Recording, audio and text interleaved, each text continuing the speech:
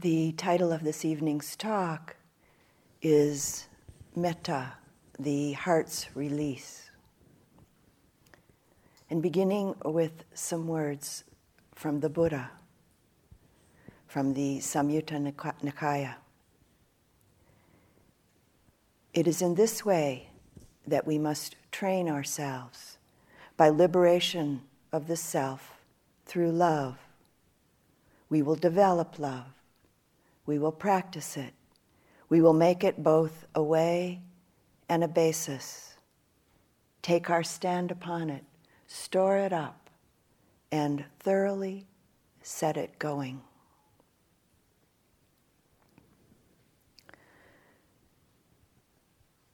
The Buddha Dhamma, the teachings and practices, are about the transforming of the heart, the transforming of the mind.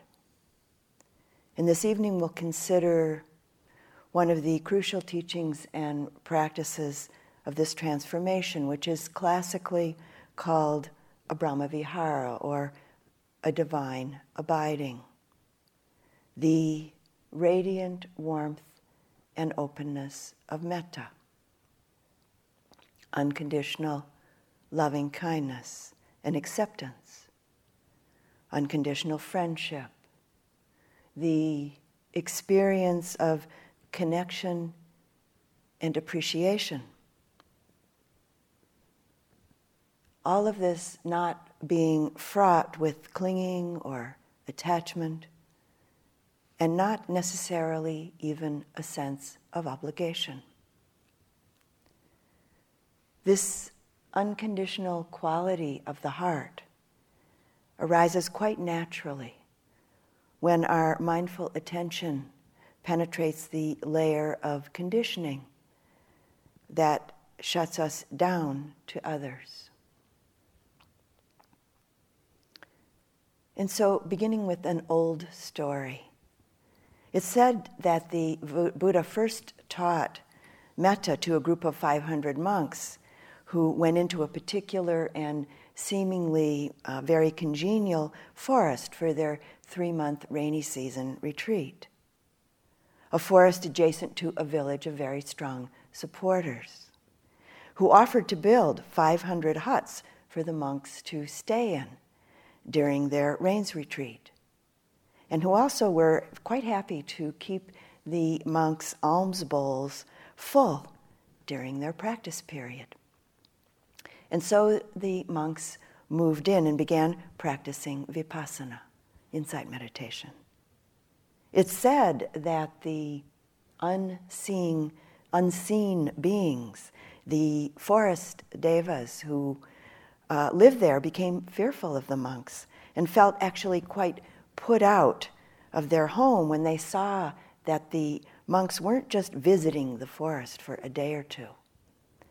And so these forest-dwelling beings began to create frightening sounds and sights, and to emit some very distasteful odors, hoping that this would make the monks leave what they considered to be their forest. And soon enough, the monks became quite terrified, which broke their samadhi, their concentration, and disrupted their mindfulness. Some even developed fever and pains and dizziness in conjunction with the fear that they were experiencing. And all felt that it was impossible to continue practicing where they were. So they went to where the Buddha was staying and related their tale, to which the Buddha responded, "My beloved monks, go back to the same forest and practice your meditation there." The monks responded to the Buddha's words by pleading that they not be sent back to that forest, and again saying that it was impossible to practice there. And the Buddha's response was this: "Dear monks, because you went there to practice meditation without a weapon of protection, you've encouraged many distractions and difficulties. This time, however, I will give you a true weapon of protection. it's said that at that point, the Buddha offered them the Metta teachings and practice. Out of their great respect for the Buddha, the monks didn't dare contradict his wishes, and so, armed with the Metta teaching and practice, they went back to the forest. And for a while, continued to experience feelings of fear and anxiety, while at the same time they very diligently and very virtuously practiced metta. Soon there were no more fearful sights and sounds or smells. And whereas the devas had previously been hostile towards the monks, their anger and resentment disappeared when they began to feel the monks' metta. And in fact, feelings of respect and welcome and even reverence began to be the devas' experience, along with a sense of being connected, like with family. And the inclination then arose to provide an environment of safety, to protect the monks from particular dangers that might be lurking in the forest, so that they could practice their meditation peacefully. After recovering, strengthening, and deepening their concentration and an open-hearted presence through practicing metta, it's said that all 500 monks at some point began practicing vipassana meditation with metta as their foundation. And it's said that because they were able to practice meditation calmly and peacefully, they all became arhants. They all became fully enlightened beings during that rainy season retreat.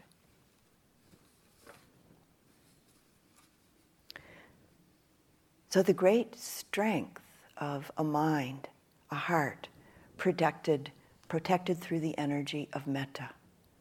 This quality, this capacity to stay present and connect with a heart that's fearless, with a mind that's free of ill will.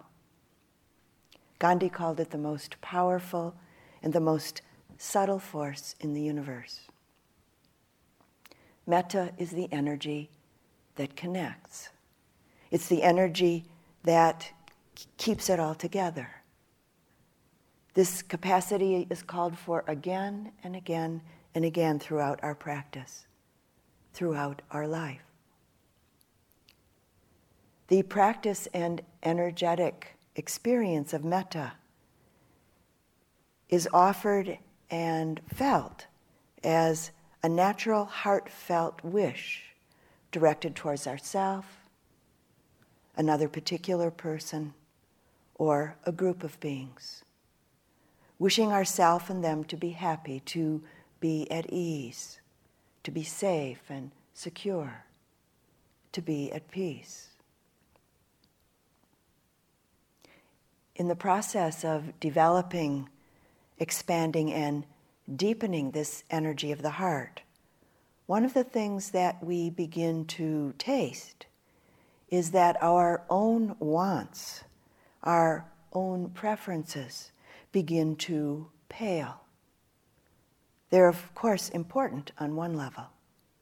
But within this incredible, radiant warmth that begins to flow from our heart in the process of cultivating unconditional friendship and acceptance, unconditional kindness and love, our personal wants and preferences begin to lose their usual intensity of almost always being front and center. Sometimes my experience of metta, of human kindness, is like the sunshine. That warmth of the sun that permeates our outer and inner sense of being. We could say that the practice of loving kindness is akin to letting the sunshine warm our heart, warm our whole being, and then radiating this quality out to the world around us. So where does the capacity to connect, to cultivate, and to live with unconditional friendship, unconditional acceptance, and kindness, where does this capacity come from?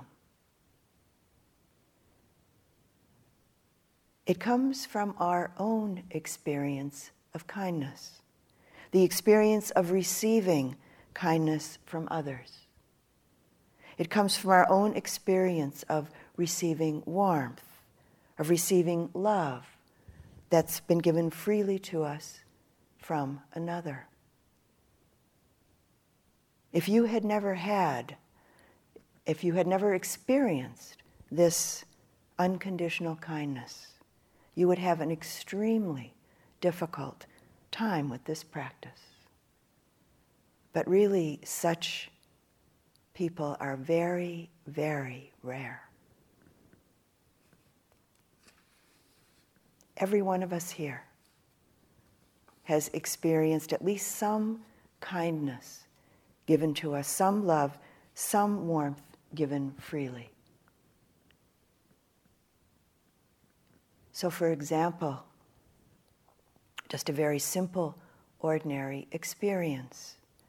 A week or so before I arrived here at the Forest Refuge, as I walked into the post office in Taos, New Mexico, where I live, someone opened the door for me. And I had never seen that person before. I didn't know that person at all. We looked at each other and we smiled. And I thanked her. And I felt a warm connection between us.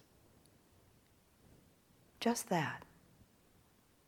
That's unconditional kindness being offered freely, with no conditions needing to be met for it to be offered.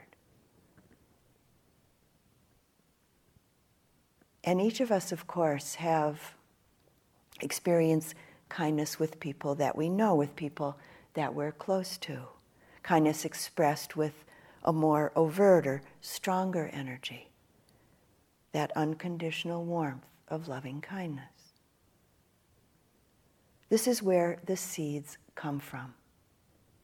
These are the seeds that are planted in us. These are the seeds that we cultivate. The kindness that we've been given is the kindness that we grow, that we water and fertilize, that we cultivate by giving metta to ourselves and offering it out to others. It's a circle. It's like a transmission. We've been given the transmission through the kindness offered to us from others. And we grow it. We cultivate it. And we give it out, offering the transmission back out again and again and again. It's this essential and beautiful circle.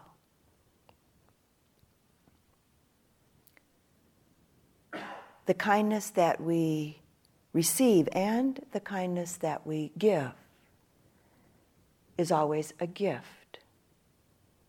Every instance of unconditional loving kindness given to us involves people giving us their time, their care, their support, or in some way their help. Unconditional kindness given freely, it's a choice, a very natural choice that others make, that we make. And it has an effect on us. It has an effect on others. Metta is really the ground, the bed, so to say, of all of the other immeasurable capacities of the heart. It's the ground, the bed that they spring from.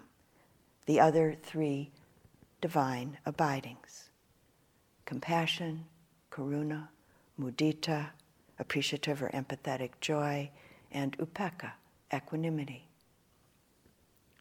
It's also the capacity of heart and mind that allows the whole breadth of our meditation practice to unfold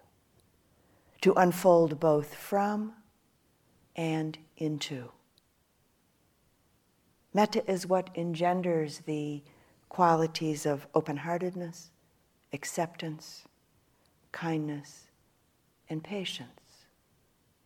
With each and all of these qualities being an essential ground of the practice and the process of liberation.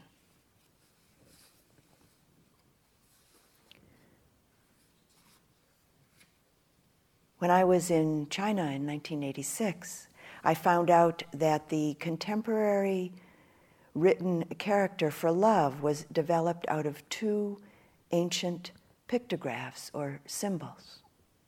The top symbol being a very simple one representing a person breathing, a symbol for breath. And the bottom symbol was one for the heart. So, based in ancient Chinese pictographic writing, the character for metta love is breath through the heart. With the cultivation of metta, we're moving towards or inviting the opening, the expansion of the heart, the mind. And continuing with the metaphor of breath, metta is like the experience of breath moving through us. It's intangible, boundless, empty. Where from? Where to? And yet it's a very powerful energy that moves within us and from us. So what is it? In the texts, it's often spoken of as non-ill will. The absence of ill will in relationship to ourself, our body and mind, however they're manifesting moment to moment, and the absence of ill will towards others. So, no aversion in any direction, meaning no comparing ourselves in relationship to others. No comparison, no conceit, no pride, no self-depreciation, no self-judgment, and no judgment, no depreciation of others. The absence of ill will in all directions.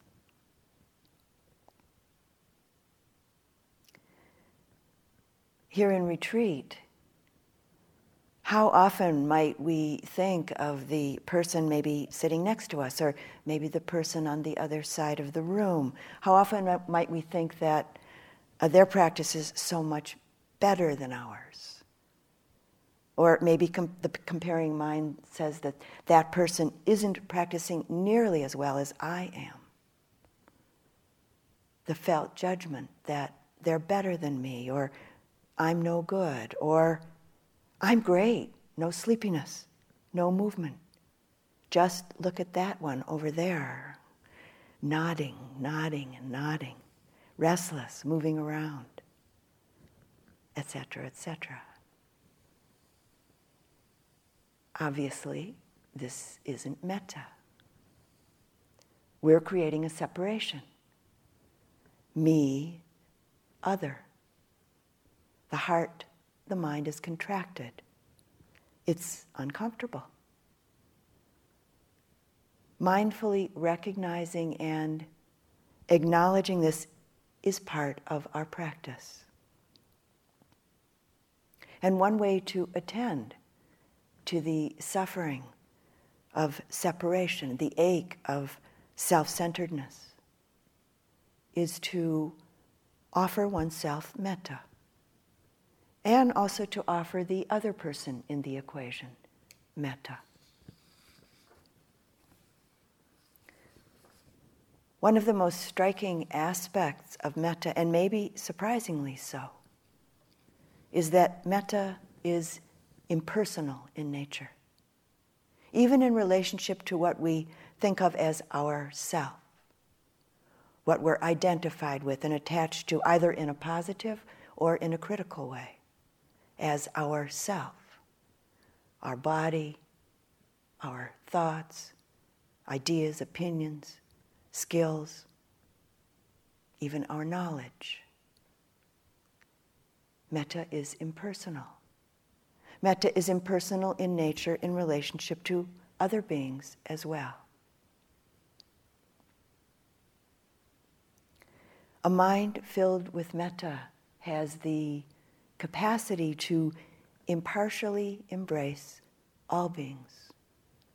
Not only those that we're close to in our lives, those that it's easy to care about, or those that might be useful or maybe amusing or pleasing to us in some way. A mind filled with metta holds the possibility of a capacity for what can be called immeasurable impartiality. This capacity of being able to connect and care for any being, all beings.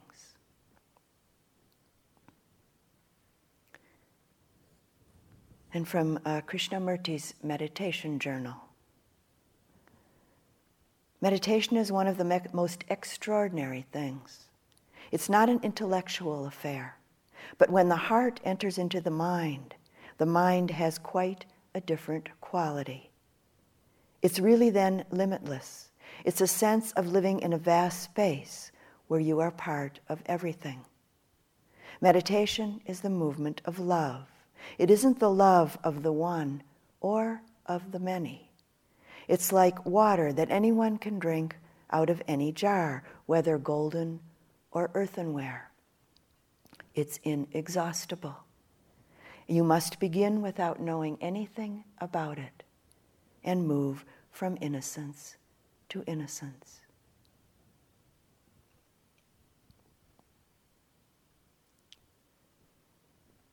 The heart, mind of metta connects and accepts. It's non-critical, non-judgmental. Metta has no interest in comparing or fixing. It allows things to be as they are, with an inner sense of well-being, patience, and acceptance.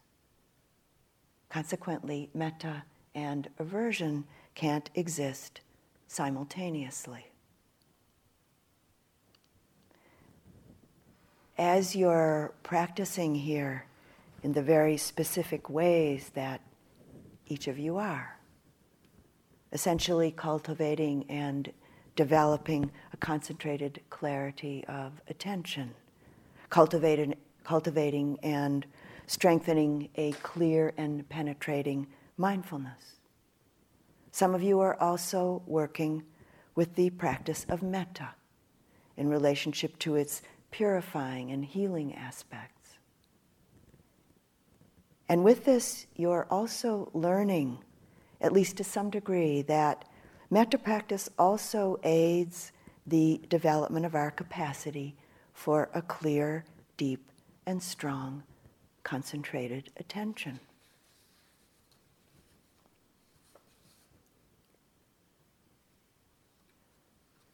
As our capacity for metta grows and blossoms, there's an unwinding and unbinding of the heart, of the mind, from states of fear, states of anger, states of judgment, states of separation, disconnection.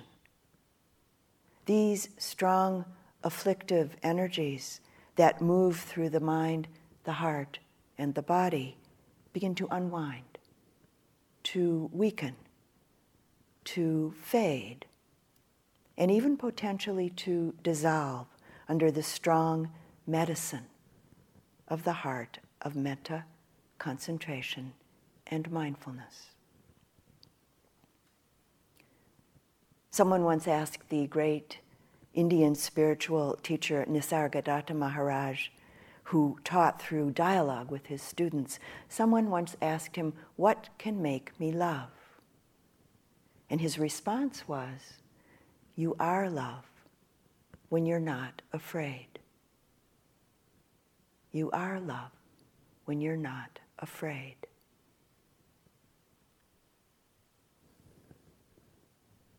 Something that was amazing and so important for me when I began to discover it is that metta doesn't necessarily depend on initially liking someone or approving of them.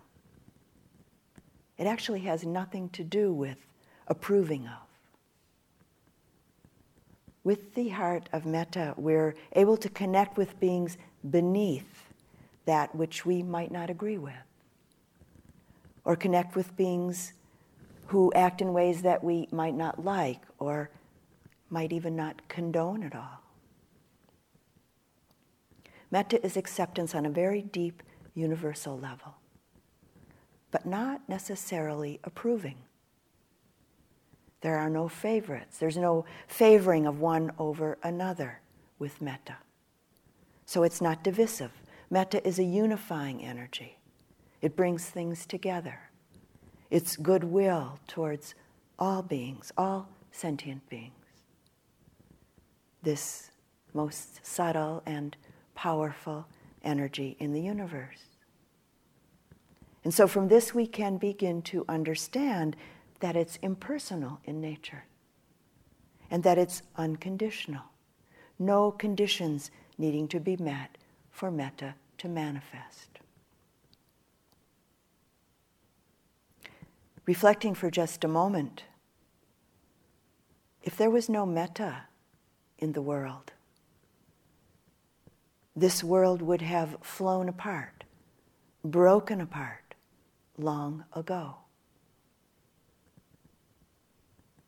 There have been periods throughout human history, up until this very moment, when there has been more or less metta manifesting in the world.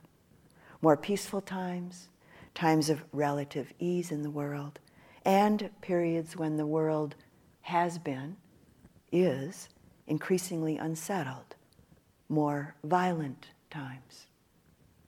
This powerful energy of goodwill that unifies, that brings things together, so essentially necessary.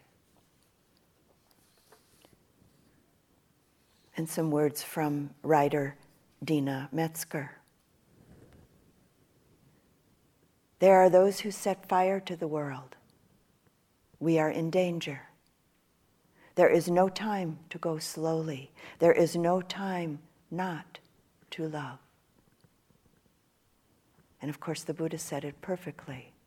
Hatred can never cease by hatred. Only through love alone can healing happen. This is a universal law. If metta is the ground, the basis, and the impetus that our thoughts, our words, and our actions spring from, if our motivations and intentions spring from the heart of metta, the kamma that's created will be wholesome and healing, both personally and in ways beyond our own small lives, even in ways that we may never know.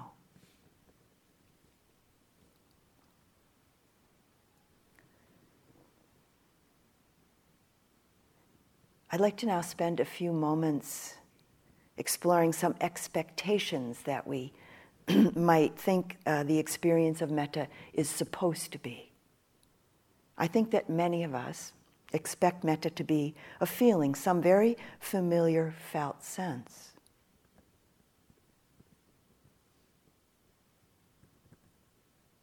And of course our expectation is based on something that we're already familiar with.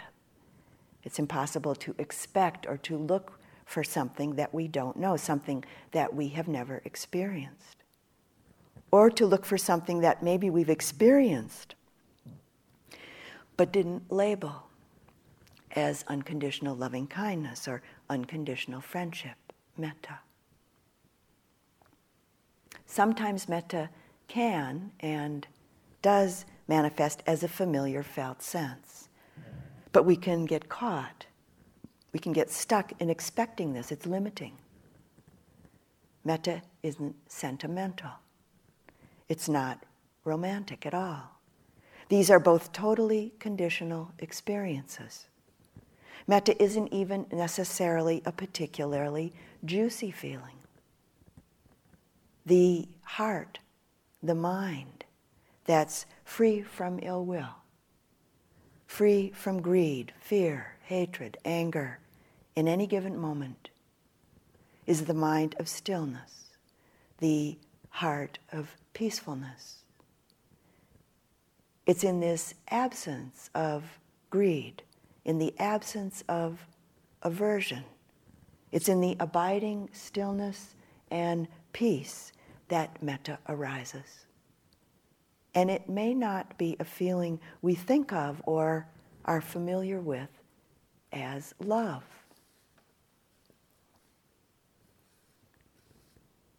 There's a great power and strength in the capacity to connect within ourselves and to others directly, clearly, patiently, and fearlessly with a mind that's free of ill will. We could say that this is metta, this unfettered, unconditional connection. And it's not so easy. There are many layers of conditioning that need to be seen through, and let go of along the way of our practice. And I found for myself over the years that the qualities of honesty and humility are essential if practice is to continue to unfold, reaping its most amazing and freeing benefits.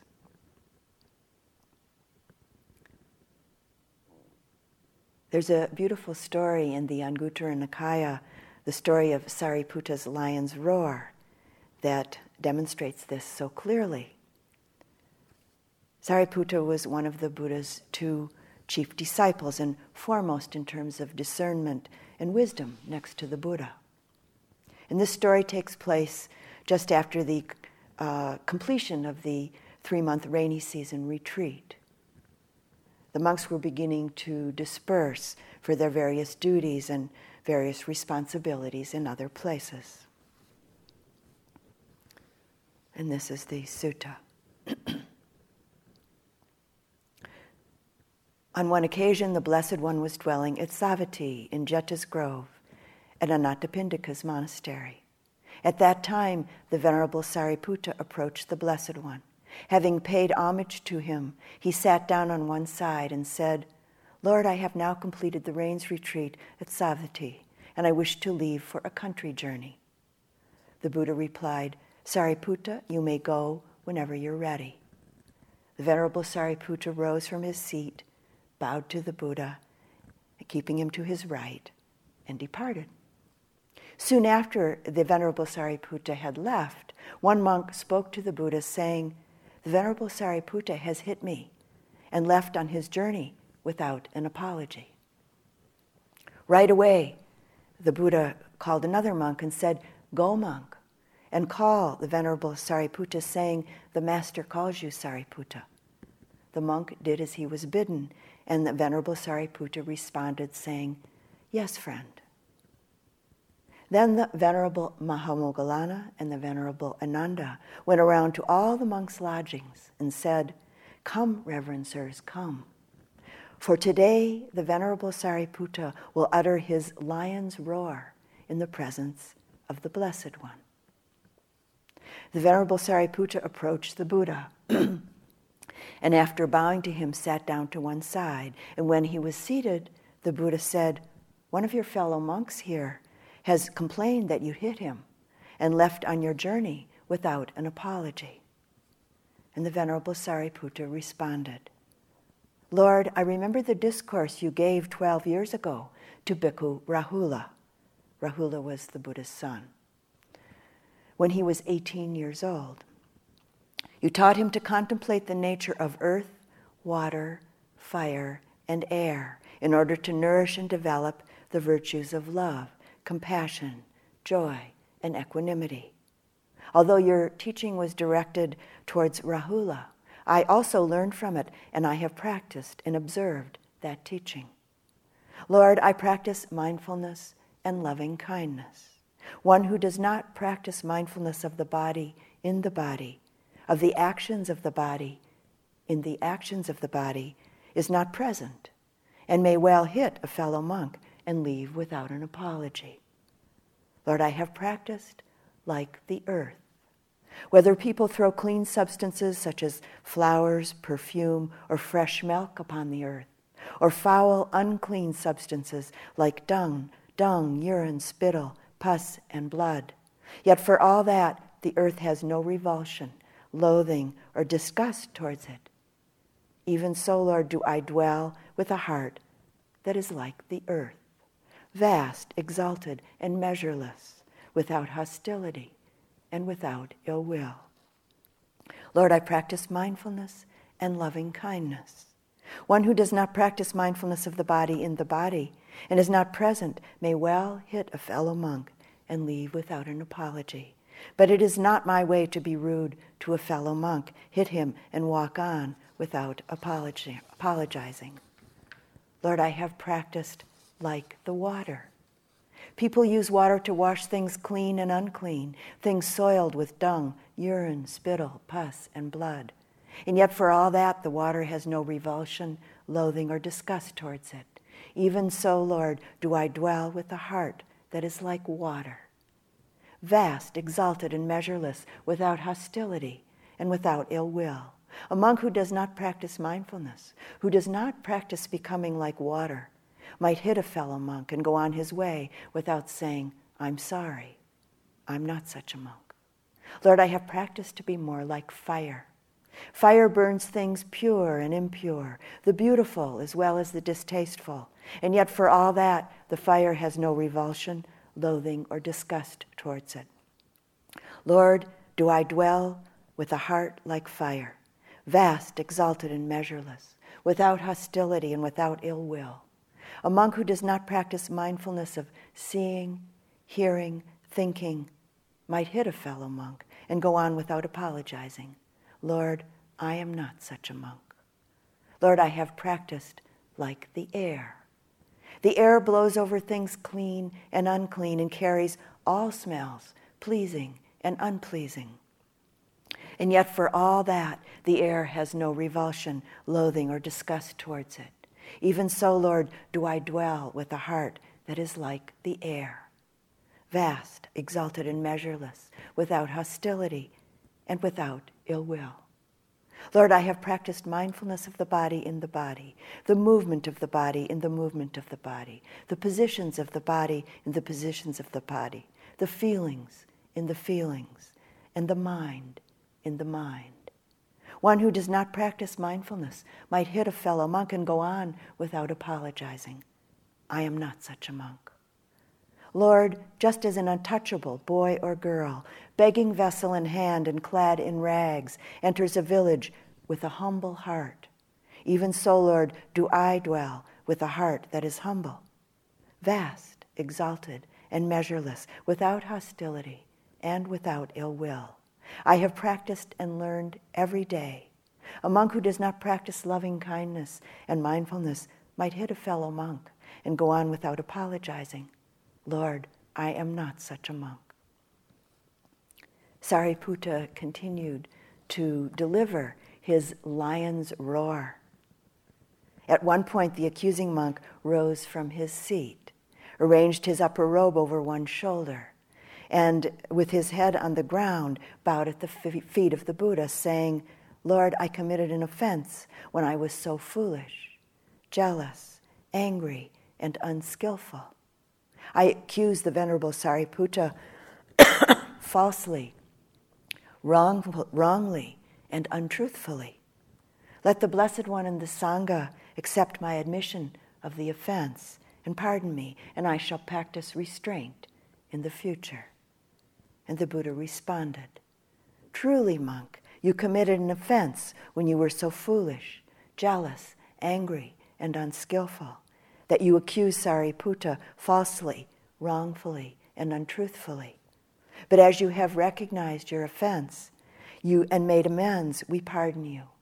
It is a sign of growth when one recognizes one's offense, makes amends, and in the future practices restraint. And then the Buddha turned to Sariputta, saying, "Forgive this foolish man, Sariputta, before his head splits into 7 pieces on this very spot." And Sariputta responded, "I shall forgive him, Lord, if this revered monk also asks for my pardon, as I may not have been skillful enough and created some misunderstanding. May he too forgive me." And then Sariputta and the accusing monk bowed 3 times to each other and reconciled.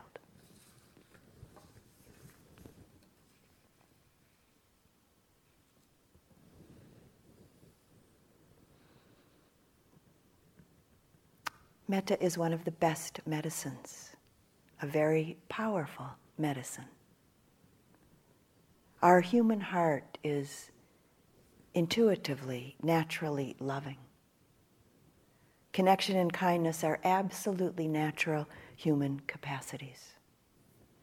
And we see this in the smallest children. I was feeding one of my granddaughters when she was 7 months old, giving her pieces of banana.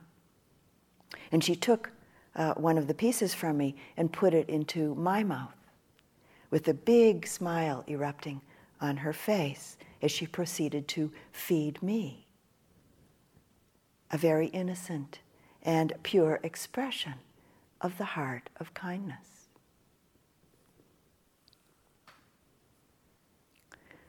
A while ago I read a book that was about and by a 102-year-old black man whose name was George Dawson.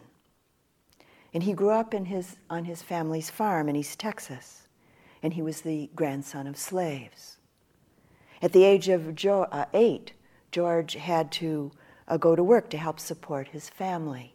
So he never attended school, and he never learned how to read until the age of 98, when he attended a literacy program. He learned how to read at the age of 98 and then wrote a book about himself. And it's an amazing and inspiring and illuminating book. George describes how he learned to read the world and to survive in it. So I'd like to read just a little bit of this book with you. At one point, George is having a conversation with Richard. Richard is the man who helped George write the book. And they're talking together about George, who at the age of 101 was still living alone, and as George says, doing just fine. And Richard says, "You're not really alone. People call and come by all day long. There's a community of people that cares about you. You live by yourself, but no, you're not alone." George, "That's right. You figured that out. Yes, it's nice that people stop by like they do, but they do that because they want to. I have nothing to give them, but they always feel better when they leave." Richard, "That sounds like a riddle." George, "It does, doesn't it? I'll tell you the answer for that. All my life, I've been good to people. In all those years, every person I met, I've treated with respect. People do the same for me." Richard, "What goes around comes around." George, "That's right. It all comes back, everything you do.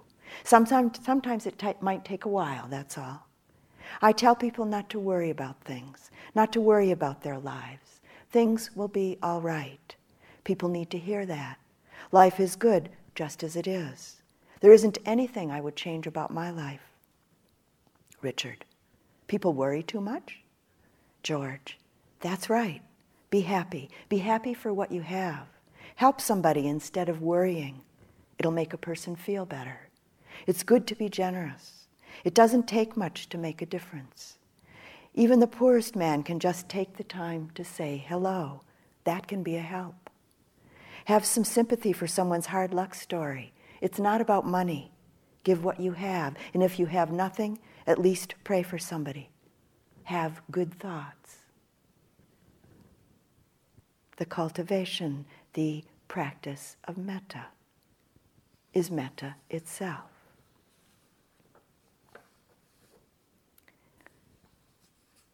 And as an example of the stability and the beauty of a heart, of a mind steeped in kind-heartedness, I'd like to continue just a little bit more with our 102-year-old Bodhisattva, George Dawson. For much of his life, George endured a very pervasive racism and segregation in the South, growing up in East Texas. And during the time that he grew up there, East Texas had the highest rate of lynchings of any state in the Union. And actually, the book begins when George was 8 years old, as he witnessed the lynching of a teenage boy who was his hero. When George was 65, he was doing yard work for a woman who had left his lunch on the back porch with her dogs. And George speaking, or writing, actually. She didn't see me from the shadow of the tree, but I watched as she put down 2 bowls on the floor for some dogs, and another she set up on the shelf that was above the reach of the dogs. I climbed up on the porch and lifted the bowl off the shelf. It looked good, and as hungry as I was, it smelled even better. I was looking for a chair to sit in and a quiet spot to say grace when I looked down and saw the dogs eating the same food that was there for me on the shelf. There wasn't such a surprise in that. People didn't buy dog food in the sack like they do now. Dogs mostly ate the leftovers from the table. But what hit me was that she expected that I would eat on the porch with the dogs. I didn't have to eat in their dining room, but back in their kitchen would have been all right. I told myself that I was good enough to eat a meal with people, not dogs. I set the bowl back on the shelf. Being hungry, that wasn't so easy. I know she didn't plan to insult me. She just didn't know better. Still, she could believe what she wanted, but I weren't no animal, and I wasn't going to eat with dogs. If I did, she would go on believing that way, and maybe she would have been right. Late in the afternoon, she came by, and she said, "Didn't you see the lunch that I left on the porch?" I nodded. "I saw the dogs on the porch." "Well, the lunch on the shelf was for you. It was a good lunch." And George speaking, "Thank you, I'm sure it was. It's just that I don't eat with dogs." As I said that, I looked her straight in the eye. I could tell she understood what I meant. She got angry and red in the face, but I didn't turn away. I didn't look down. I eat with people. I'm a human being. At my words, her face tightened, and her look changed to meanness and anger. From her mother and father and back through her grandparents, I could see 100 years of anger and fear coming out towards me. I stood up to it and repeated, "I'm a human being." She was so angry she couldn't speak. I waited. Finally, in a cold tone, she said, "You don't need to come back here anymore." And I said, "That's right, I don't need to." And then George goes on to say, "I figure you can't hate someone for what they think and do, but you can hate yourself for the unacceptable ways you react to it."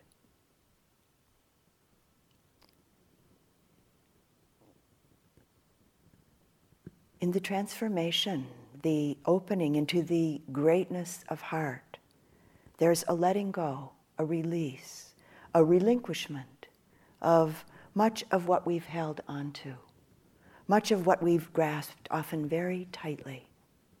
There's a great release of the contractions of the heart, the past pains, the hurts, the anguish that we've taken in and taken on as mine, as me, as I am.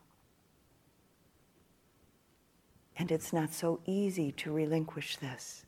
this conditioning, these habituated patterns of our self. But that's what binds the heart. This is what binds the mind.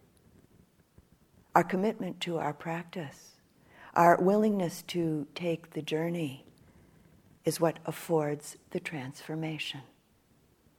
And of course, as we know, it's not so easy at times, but we also know it's very well worth it. There's a tremendous fullness of energy, which is constituted by great confidence, strength, and a very clear straightforwardness that comes from a loving heart, that comes from the heart of Metta.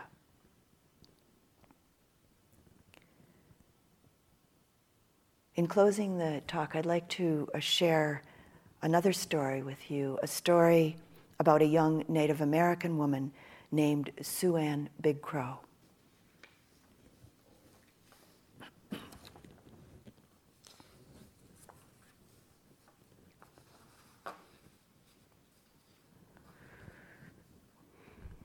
Sue Ann was born on March 15th in 1974 on the Pine Ridge Reservation. And she grew up with her sisters on the reservation in her mother's 3-bedroom house. Sue Ann's mother, Chick Big Crow, was known to be quite a strict mother. Her daughters always had to be in the house or in the yard by the time the streetlights came on. And the only after-school activities that she let them take part in were the structured and chaperoned kind. Unsupervised wanderings and, later on, cruising around in cars were out. Sue Ann said that she and her sisters had to come up with their own fun because their mother wouldn't let them socialize outside of school. Chick Big Crow, Sue Ann's mother, was strongly anti-drug and alcohol, belonging to the very small but adamant minority on the reservation that takes this stance. When Sue Ann was 9 years old, she was staying with her godmother on New Year's Eve when the woman's teenage son came home drunk and shot himself in the chest. The woman was too distraught to do anything.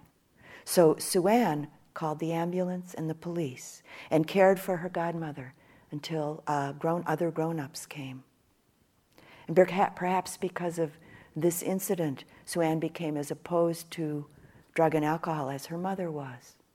She gave talks on the subject to school and to youth groups, and she even made a video urging her message.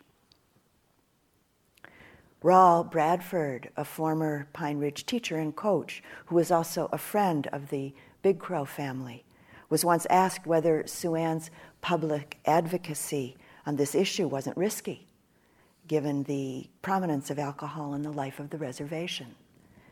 You have to understand, Raul said, Sue Ann didn't respond to peer pressure. Sue Ann was peer pressure.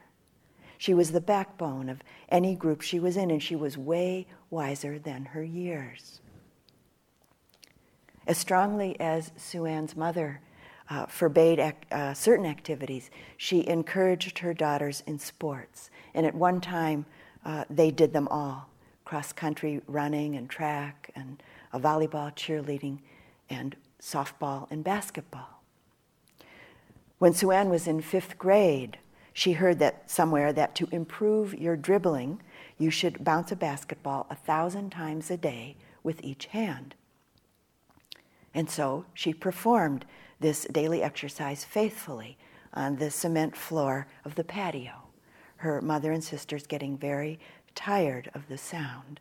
And so for variety, she would shoot layup shots against the gutter and the drain pipes until they came loose and fell off from the house and had to be repaired. Some people who live in cities and towns near Indian reservations treat their Indian neighbors decently, and some don't. Some people in South Dakota hate Indians unapologetically and will tell you why. And in their voices, you can hear a particular American meanness that's centuries old. When teams from Pine Ridge play non-Indian teams, the question of race is always there.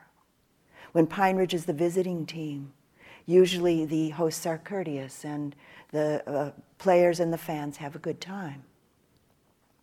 But Pine Ridge coaches know that occasionally at away games their kids will be insulted and their fans will feel unwelcome. The host gym will be dense with hostility, and the referees will call fouls on Indian players every chance they get. Sometimes in a game between Indian and non-Indian teams, the difference in race becomes an important and a distracting part of the event. One place where Pine Ridge teams used to get harassed regularly was in the high school gymnasium in Lead, South Dakota. In the fall of 1988, the Pine Ridge Lady Thorpes, the basketball team, went to Lead to play a basketball game. And Sue Ann, by that time, was a full member of the team. She was a freshman. She was 14 years old. And getting ready in the locker room, the Pine Ridge girls could hear the din from the Lead fans. They were yelling fake Indian war cries. The usual plan for the pregame warm-up was for the visiting team to run out onto the court in a line, take a lap or two around the floor, shoot a few baskets, and then go to their bench at courtside. And after that, then the home team would come out and do the same, and then the game would begin. Usually the Lady Thorpes lined up for their entry more or less according to height, which meant that senior Donnie DeCory, who was one of the tallest, went first. As the team was waiting in the hallway leading to the locker room, the heckling got louder and louder. Some fans were waving food stamps, a reference to the reservations receiving federal aid. Others were yelling, "Where's the cheese?" The joke being that if Indians were lining up, it must be to get some commodity cheese. The Lead high school band joined in with a fake Indian drumming and a fake Indian tune. Donnie DeCory looked out and told her teammates, "I can't handle this." And Sue Ann quickly offered to go first in her place. She was so eager that Donnie became suspicious. "Don't embarrass us," Donnie told her. Sue Ann said, I won't embarrass you." So Donnie gave her the ball, and Sue Ann stood first in line. She came running onto the court, dribbling the basketball with her teammates running behind. On the court, the noise was deafening. Sue Ann went right down the middle and suddenly stopped when she got to center court. Her teammates were taken by surprise, and some of them bumped into each other. And Coach Zamiga, who was at the end of the line, didn't know why they had stopped. Sue Ann turned to Donnie DeCory and tossed her the ball. And then she stepped into the jump ball circle at center court, facing the Lead fans.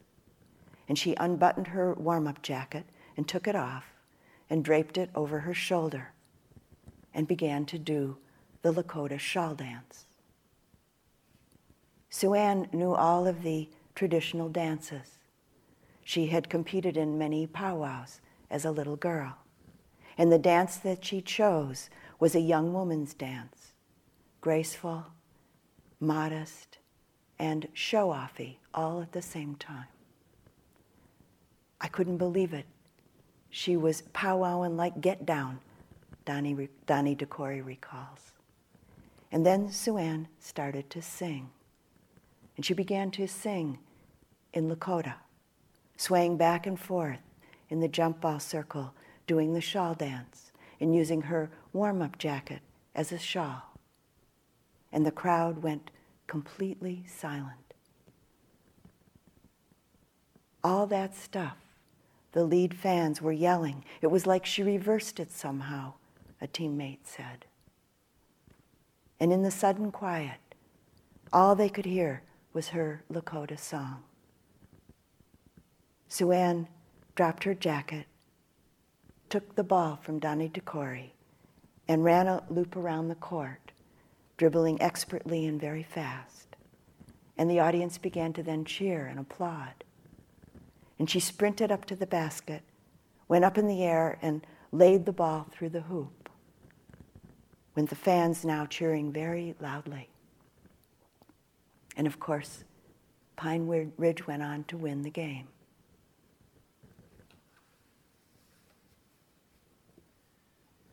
The person who transmitted this story said that he couldn't find evidence of a single act as elegant, as generous, or as transcendent as Sue Ann's dance at Center Court, in the gym at Lead.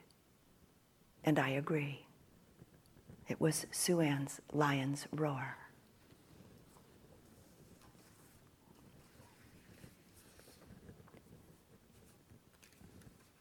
There's a fullness of energy and a confident way to walk our human path when the feeling of loving kindness is strong. The Buddha called this tremendous fullness of energy the lion's roar. And he said that when he himself spoke, it was like the lion's roar in the jungle, because the power behind his words were born out of loving kindness and great compassion. The real results of practice sometimes come as a surprise. You encounter a difficult situation. Do what seems to come naturally. And then after the fact, you realize you handle the situation very differently from the way you used to. The natural, effortless expression of a clearly focused, mindful awareness, loving kindness, compassion, joy, and equanimity are the true result. At the time you do what seems to be perfectly natural, it's no big deal, you might say to a friend who asks how you were able to stay so present and do what needed to be done. But it is a big deal, because the natural expression of these qualities changes your life and the lives of everyone you encounter.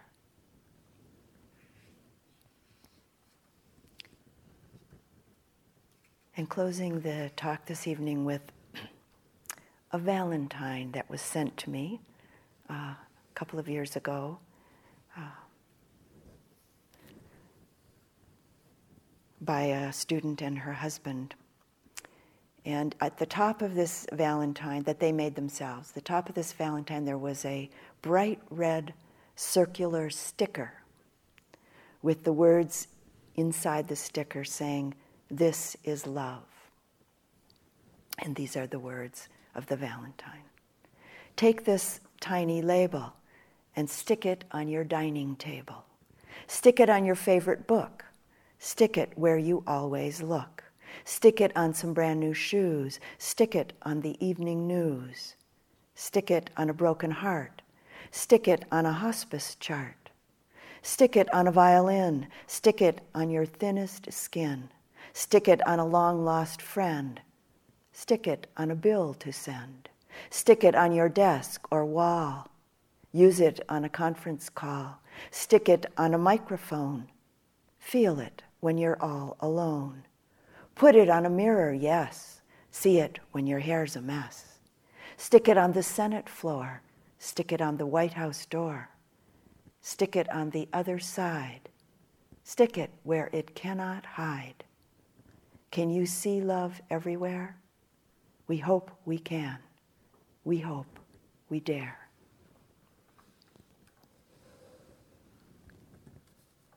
And let's sit quietly for just a few moments.